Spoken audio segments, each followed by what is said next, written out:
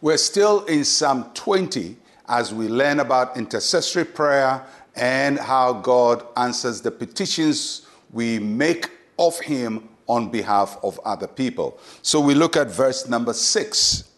Now I know that the Lord saves his anointed. He will answer him from his holy heaven with the saving strength of his right hand. So, in this passage, as I said, David is teaching his people how to pray for their king, for their leader. In our time, it becomes a framework for how we intercede, not only for our leader, but for our friends, for our spouses, and so on. So the lessons here are being applied to where we live now. And there are three things I want you to note about this verse. The first one, it says that the Lord saves his anointed. The Lord saves his anointed. The question is, who is this anointed? Who is this person called his anointed?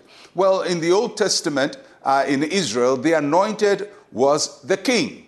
And the reason he's called the anointed is because oil is poured on him to establish him on the throne to rule the people. So he's normally called the anointed. There were other people who were anointed, but they were not called the anointed. The king is called the anointed.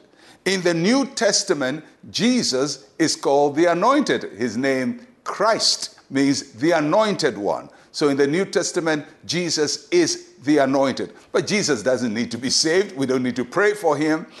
So who is the anointed in the New Testament? In the New Testament, it is everybody who has Christ in their hearts. Once you invite Jesus Christ to come and live in your heart, what we call being born again, being saved, once you're a Christian and you're in relationship with the Lord Jesus Christ, you are the anointed. And the passage says, God saves the anointed. Every believer who trusts in the Lord Jesus Christ is anointed, and God saves them, God delivers them.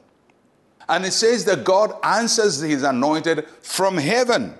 Now, when we talk about heaven, we don't want to see heaven as a geographical location, a certain distance somewhere in some far-off galaxy and so on. Heaven is a dimension.